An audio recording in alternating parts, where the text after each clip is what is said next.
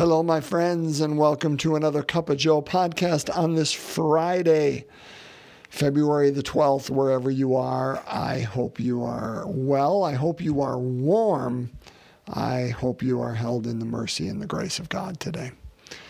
So let's continue our walk through Genesis. It is so good. There's so much there. And I'll try to be brief, but you know me, I may not be. I'm going to do the best I can.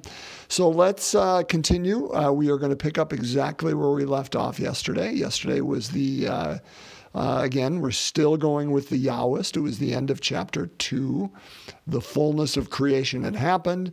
The woman who was taken out of her man, not yet named Eve, but that is who it is, of course, is in the garden with Adam, and they are cultivating it and caring for it. And they were naked yet felt no shame. They're living in that place of goodness, of just oneness. No shame. No shame. That's a good place to be. So we'll pick up with the beginning of the story of the fall, which is, again, the Yahwist. We'll continue this. That is his story to tell, and it is Genesis 3, verses 1 through 8 today, because tomorrow is a good portion of the fall as well. I will talk about it today in the podcast because it's so crucial, but I won't read it all today. Otherwise, that would take us through the end of Genesis chapter 3. We'd read the whole chapter. That's a lot. I'll just read 3, 1 through 8, but I will refer to much of what is happening tomorrow too. So let's break open God's Word. A reading from the book of Genesis. Now the serpent was the most cunning of all the animals that the Lord God had made. The serpent asked the woman, "Did God really tell you not to eat from any of the trees in the garden?" The woman answered the serpent, "We may eat of the fruit of the trees in the garden. It is only about the fruit of the tree in the middle of the garden that God said, 'You shall not eat it or even touch it, lest you die.'"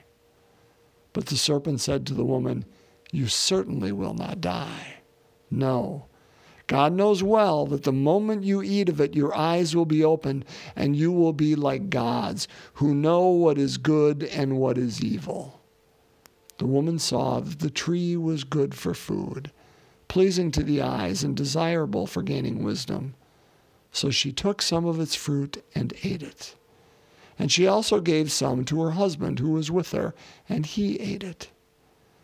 Then the eyes of both of them were opened, and they realized that they were naked. So they sewed fig leaves together and made loincloths for themselves. When they heard the sound of the Lord God moving about in the garden at the breezy time of the day, the man and his wife hid themselves from the Lord God among the trees of the garden. My friends, the word of the Lord. Thanks be to God. There is so much in this story that is so good. So what we're seeing is that innocence, right? That initial innocence of that relationship. Remember, what the Yahwist is saying, and is so true, 100% true. Stand on it, my friends, because it is so true, that we are made by the very breath of God, the kiss of God.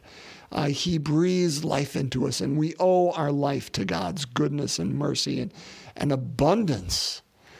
And we are made for relationship. We are made first and foremost for that relationship with God, secondarily for that relationship with one another. And Adam and Eve are in the innocence of that relationship, that first initial innocence. They have not yet fallen. But then there has to be a story of a fall, isn't there?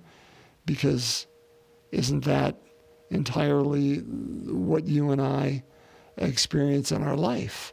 And certainly as repercussions of this fall. But their story is our story. And so how does it happen? Now we project the serpent to be Satan. Certainly is some validity to that. But just know from the Yahweh's perspective, that's not exactly what he is saying, or at least he may be alluding to it or pointing to it, but that's nowhere is the Satan, the stumbling block, the liar, the diablos, the devil. Nowhere is that used within this term. It is a serpent who seemingly could walk at that time and could interact with humanity. And so the serpent approaches Eve and says, did God really not tell you to eat of any of these? Remember, the tree of life is there too. They could eat of any of the trees, including the tree of life, because we were made to live in eternity, for eternity, with God and with one another. But it was only the tree of the knowledge of good and evil that they could not eat of. And so Eve answers with that understanding. We may eat of all the trees in the garden, except the one in the middle. You shall not eat it or even touch it, lest you die. Now here is what, and this is why, the diabolos, the devil, the Satan, the serpent represents the devil, because here is what the devil does, right? The devil will put a little bit of truth in every lie that is told, because the devil, lying, of course, divides, and that's what the devil's doing all the time. And that's why Jesus is able to say, I, Jesus, am the way, the truth, and the life, because there is no lie within him. And so what the serpent does is say, you certainly will not die. No, God knows well that the moment you eat of it, your eyes will be opened and you will be like gods and know what is good and what is evil. So we need to ask ourselves, again, people usually just say, Eve ate of the fruit of the tree of knowledge. No. The fruit of the tree of knowledge, if there were such a thing, there's nothing wrong with knowledge. We as Christians embrace the idea of knowledge, and we embrace it on every aspect, which is why we are not opposed to whatever science teaches us about what the creation looks like, and whatever history teaches us, and psychology and sociology and all these things. We embrace those things. We must embrace those things because they have something to say. What we are talking about here specifically is the tree of the knowledge of good and evil. And so the little bit of truth that the serpent puts in here is saying, yes, your eyes will be open. And in a sense, you will be God because like gods, let me use that term, because we will begin judging what is good and evil. And therefore, who is good and evil because of that action. Make no bones about it, brothers and sisters. The sin of Adam and Eve here is their desire to want more than who they are. They want to be like God. They want to be gods themselves, lowercase g. And they want to act and think and behave and be answerable to no one. And brothers and sisters, doesn't that strike close to the bone? When we are on those days when we are less than what we are invited to be, isn't that really, what is it, the heart of it? That we want to be our own God, if I can use that word, our own royalty, king, queen. We want no one to answer to as well. That we revolve around us and whatever our desires are, and we want to answer to nobody. That's what they did too. And so their eyes were opened, yes, and they saw all of a sudden what is good and evil because they saw their own nakedness. And again, the act of judgment came to be part of the world. So what they did is they sewed fig leaves together, made loincloths for themselves. We've seen all the pictures. We know this one.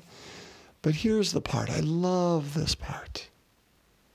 And it stops here suddenly, and I'm going to talk about tomorrow's reading. When they heard the sound of the Lord God moving about in the garden at the breezy time of the day. Just that image that the Yahwist is painting, that they communed so closely with God. That oneness was so good that when God came into the garden was not separate. God does not create and go vanish off and sit in some heaven far away, but he walks among that which he created still, by the way, my friends. But when God was walking through the garden at the breezy time of the day, whenever that is, I don't know when the breezy time of the day is, maybe you do. The man and the woman hid themselves from the Lord God because of their sin. And isn't that, that one sentence says so much. One, it shows of God's desire to be one with us. But two, it shows our desire in our sin to hide ourselves. Not that we don't desire to be with God, but all of a sudden, they know what shame is. And in their shame, they hide themselves because they know they are not worthy of the presence of God. I've said this before. I say it all the time. In John chapter 21, that marvelous gospel when Jesus is walking on the shore, it's post-resurrection, and the people, Peter and John and the crew are out in the boat fishing. And John, Jesus calls out to them, and John says, "It is the Lord." He's, of course, the disciple whom Jesus loves, not named. He's not named John in his gospel. The disciple whom Jesus loved. Love recognizes God. And whispers to Peter, "It is the Lord." And it says Peter is lightly clad, and he jumps into the sea. This is what it points to. This reading right here. Peter knows he's naked, and he's ashamed, and he's hiding. That's his act of hiding. Don't we do the same thing when we are shamed? When we hide from ourselves, we hide from other people, we hide from God. And we try to put a good face on it, and we act differently, or we simply don't acknowledge it, because to acknowledge it is such a humbling act before God, before ourselves, before other people. But that's the one that reunifies us, right? Because if we were to go on in the story, Adam comes out in the next verse and says, "I hid from you because I was naked." And God said, "Who told you you were naked? So you've eaten of the fruit then, have you?" And he does exactly what we do. When somebody else names our sin, when we're hiding and somebody else names it, but we don't want it named, and God says, "So you ate of the fruit," what do? We deflect. We say, "It's not my fault. She gave it to me." He points it at Eve. And what does she do? She, of course, in hiding in her sin, because she doesn't want to be named either, she points, "It wasn't my fault. The serpent told me to do it." And we deflect it instead of owning it and saying, "This is part of who I am." It's not all of who we are, brothers and sisters. It is not. But it is part of what we carry with us as the fall. And those times. And instead of owning it, instead of sitting with it, instead of sitting in sackcloth and ashes, isn't that what Ash Wednesday is about too? Instead of saying, "This is part of who I am, and I need to grieve that, and I need to be humble and remember, I am not this majesty. I am not the royalty or the one around which everything revolves. I am not the master of my domain. But instead, I am somebody who has fallen, and I feel the effects of that." We point to other people and blame them and say it's their fault. And that's what goes on. And what happens then, two things happen. One is God points out the consequence of sin. And ultimately what that means is for the serpent, on his belly he will crawl. Woman, you're going to labor in pain now. Man, you're going to till the earth by the sweat of your brow now. That's what's going to happen.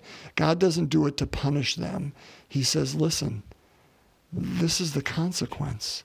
And that oneness with which you had before, that oneness that we had before, unfortunately, it's not going to go away, but it's going to be harder. It's going to be harder because you're no longer going to be in this garden, this innocence, this place of newness, this place of innocence is just the best word for it. Because there are consequences to sin. You can't stay within this place. Not punishing you and sending you out. These are the consequences of your actions. And so they are sent east of Eden. But not before the second action that God does, which is he creates clothes for them. My friends, this is the story of I mean, Scripture could have almost ended right here. I mean, it couldn't, because ultimately it has to play itself out in Jesus Christ. But the action is God creates. And it's created for relationship and union.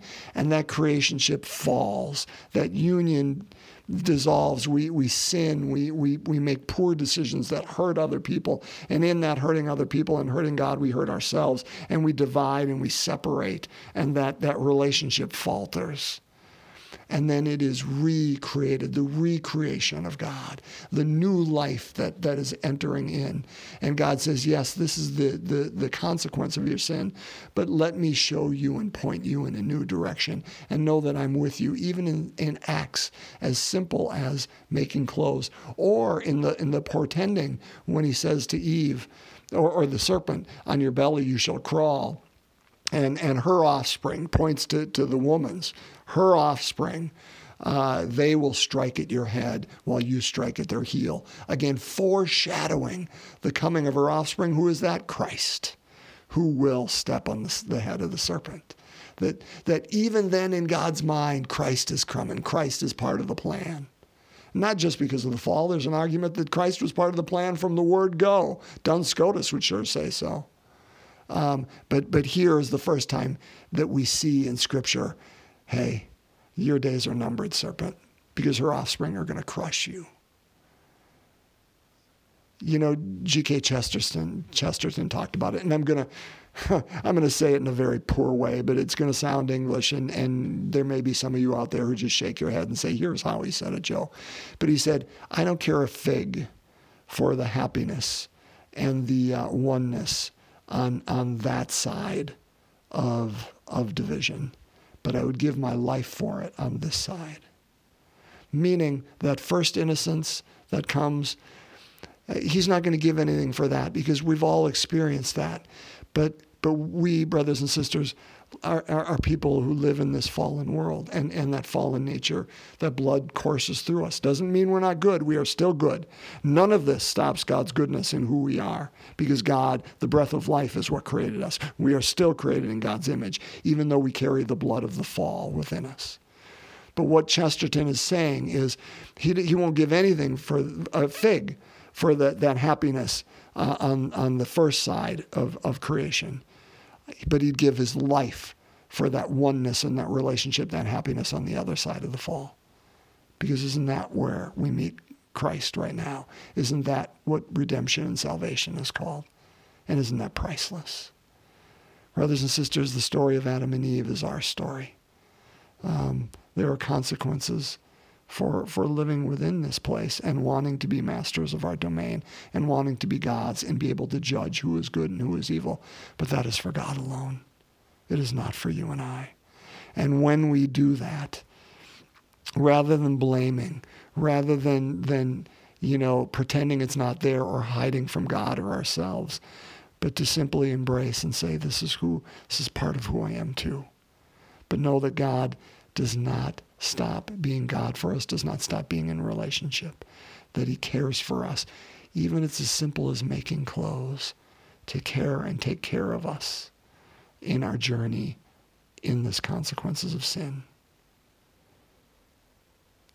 As Chesterton said, he would give his life for that peace, that goodness, that happiness, that oneness on the other side of the fall. So may it be with us as well. Let's pray. As we one last time this week give our intentions over to our Blessed Mother and invite her to place them at the foot of her Son. So we begin in the name of the Father, Son, and Holy Spirit. Amen. The fifth glorious mystery, Mary is crowned Queen of Heaven. Our Father, who art in heaven, hallowed be thy name. Thy kingdom come, thy will be done on earth as it is in heaven. Give us this day our daily bread, and forgive us our trespasses as we forgive those who trespass against us. And lead us not into temptation, but deliver us from evil. Hail Mary, full of grace, the Lord is with thee. Blessed art thou among women, and blessed is the fruit of thy womb, Jesus. Holy Mary, Mother of God, pray for us sinners now and at the hour of our death. Amen.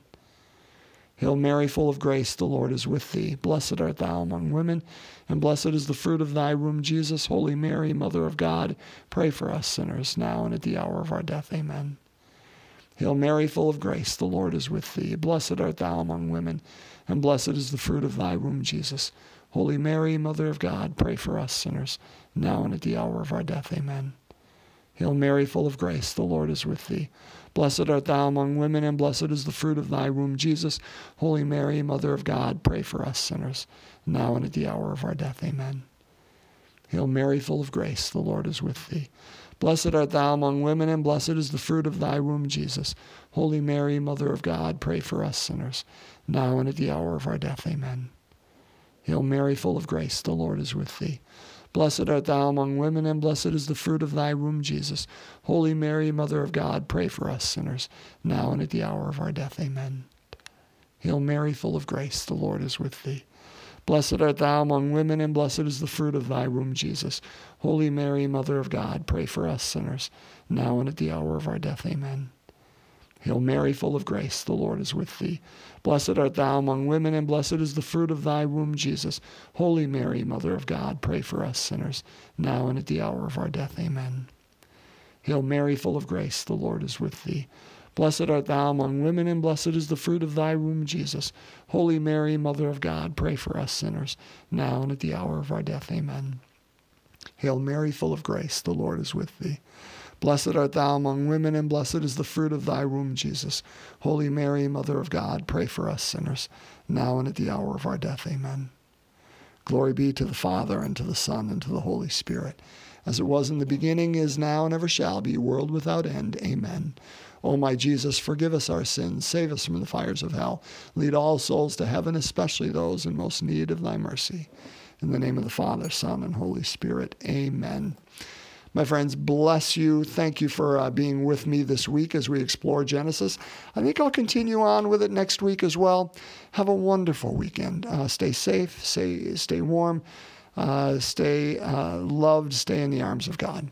And I look forward to being together with you on Monday.